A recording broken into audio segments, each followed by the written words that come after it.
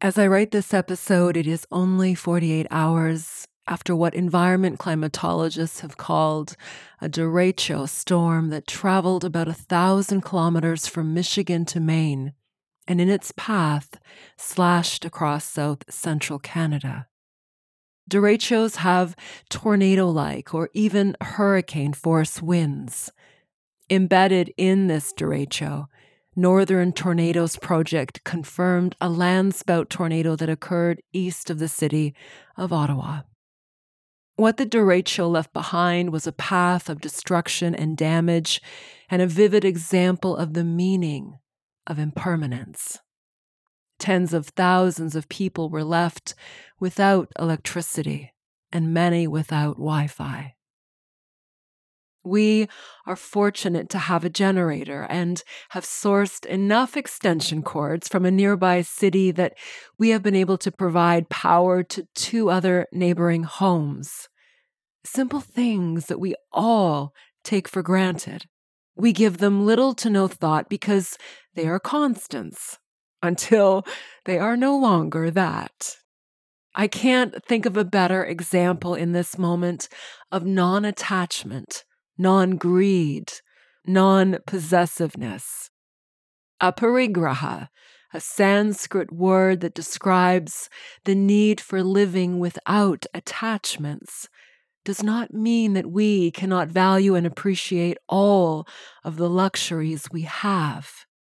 Rather, the moral discipline of aparigraha is to not be entrenched in a dependency to objects, conditions, and other people to the point in which we lose ourself. It's often only when we have to go without something that we take for granted that we see the degree to which we covet or hold possessiveness and attachment in ways that may not be healthy. I, for one, felt a little lost, to be honest, without my Wi-Fi. The other side of aparigraha is the teaching of impermanence, that everything has a beginning and an ending. Everything is transient.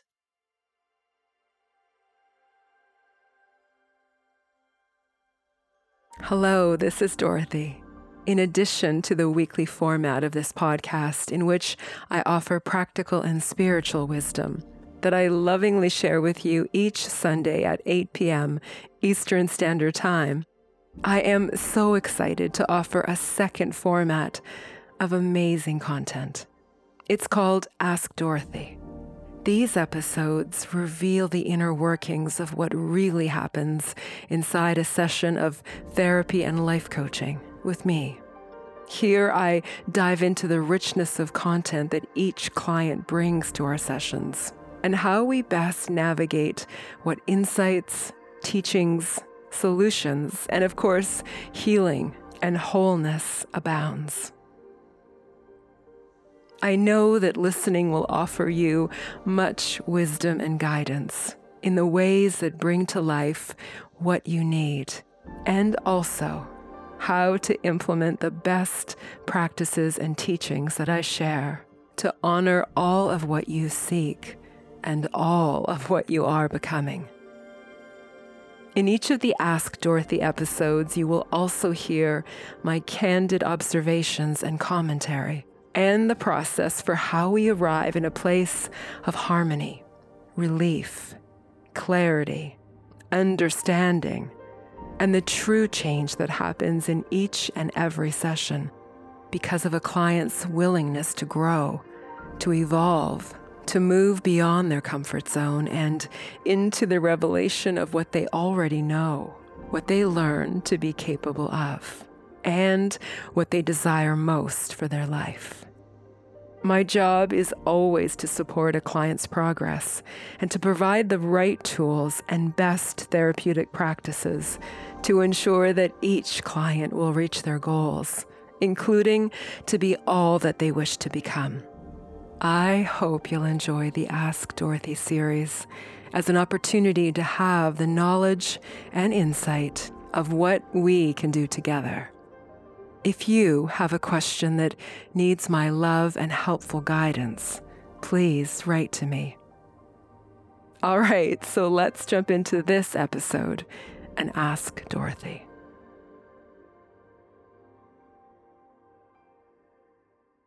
In this episode of Ask Dorothy, I share a real-life client story and a little of my own, as you've just heard, that speaks to the beautiful nature of the human spirit when we can offer kindness and care to others in the words we speak.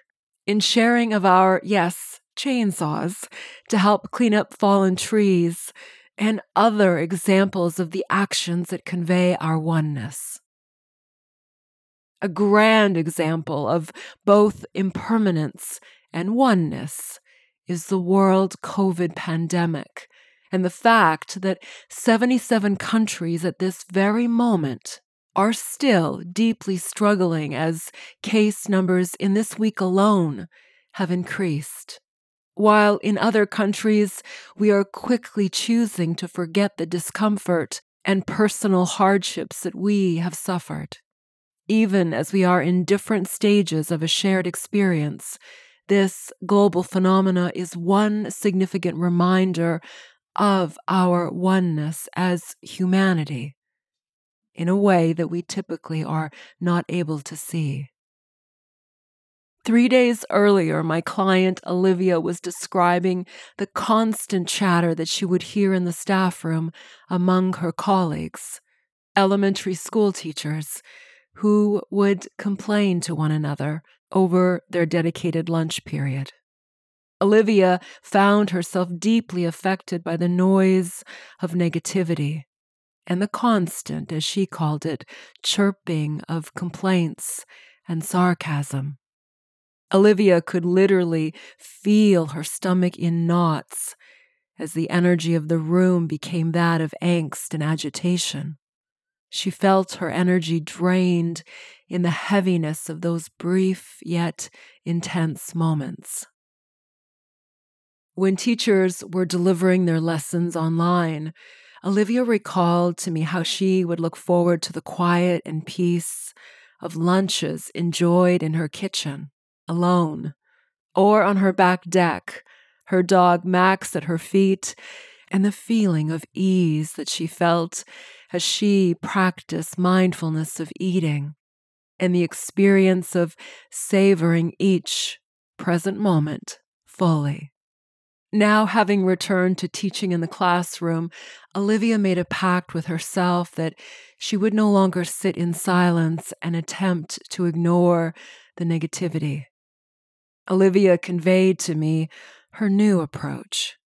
As she began to hear the rumble of complaints and sarcasm, she would say something positive, something to ease the minds of teachers who were themselves struggling with many demands placed upon them, and of an occupation that will always, I believe, be one of the most important jobs in the world: to teach, to educate, to open the minds and hearts of children and youth. Olivia would say what she herself had learned through her own life experiences and the wisdom that she acquired from her nearly 50 years on the planet, and more than 22 of these as a teacher. This, too, shall pass. This, too, shall pass. Olivia would take on the role of nurturer and guide, offering wise and comforting words to the younger teachers who would find themselves caught up in the politics of their profession and the inner impatience that they had not yet developed into inner peace. Now, as she entered the staff room, for whatever the dialogue was, Olivia's colleagues would look up when she arrived with her homemade lunch in hand and the look of appreciation on her face for the simple pleasure of having the next 20 minutes all to herself. Olivia would smile, and they would smile, smiles of connection, of the reassurance that we are all one, We are all here to do this important work together and to signify their understanding of the temporal nature of the human condition. The knowing smiles were enough for her colleagues to remember this too shall pass. And whatever the concern or agitation was in that moment became somehow less important. Olivia would continue to eat in silence because she wanted to be mindful, to indulge her senses, and to enjoy moments of quiet and peace. It became a quieter lunchroom, and other teachers began to take note of the peace that Olivia exuded in the simple acts of mindful eating and breathing, all intentional and of the present moment. If you yourself have struggled with the mind's ability to spiral, to lead you by distraction to places that only cause you to feel badly because you are focusing on the problem or what is unjust or what you have little or no control over, you can remember that everything is transient and impermanent. This is not to cause you to feel discouraged or sad, rather to hold greater value and meaning in everything that you choose to do, to move past the uncomfortable for now, and to enjoy the simple moments of life that are right in front of you, because they always are if you choose to look, and as you live awake to the present moment. Every moment yields to the next. Everything is fixable. Your perspective is what directs your action. It is important to state what is wrong, to stand your ground or stand united for a cause that values people over procedures.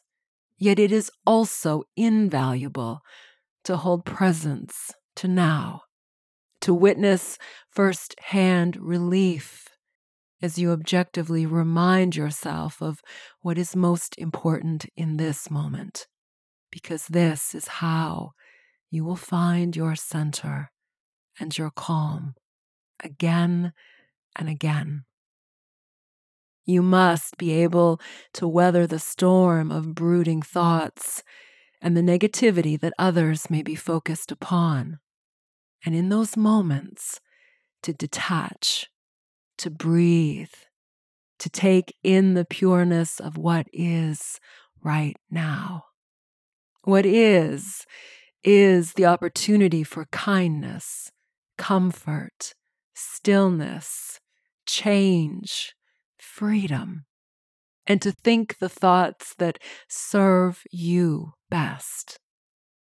When you understand non-attachment, you can stand in the comfort of a smile, your smile, the one that you hold on the outside, and simultaneously the inward dwelling smile that reminds you of how precious this moment is as you live it fully.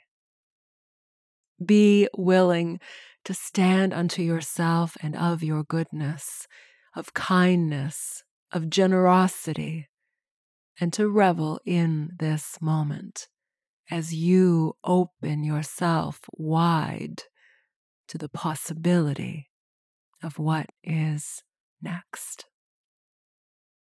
If you would like to dive even deeper into the practice of aparigraha, I will leave a link in the description for the episode on this fifth yama of the Yoga Sutras of Patanjali.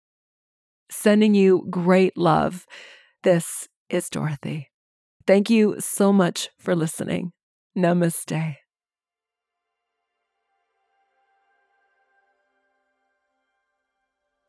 Thank you so much for joining me in this episode of the Wisdom Podcast. To hear more, please check out the other episodes here. as well as my guided meditations, including my signature prose meditations and I am mantras, and as well the meditations to guide you into a deep and restorative sleep. Please also visit me on social media and say hello. And a special thank you to Insight Timer for this beautiful space to share all of my love. Allow yourself to go within, to access your inner wisdom, and to live this. Awaken your authentic power, live your truth, and be love. Namaste.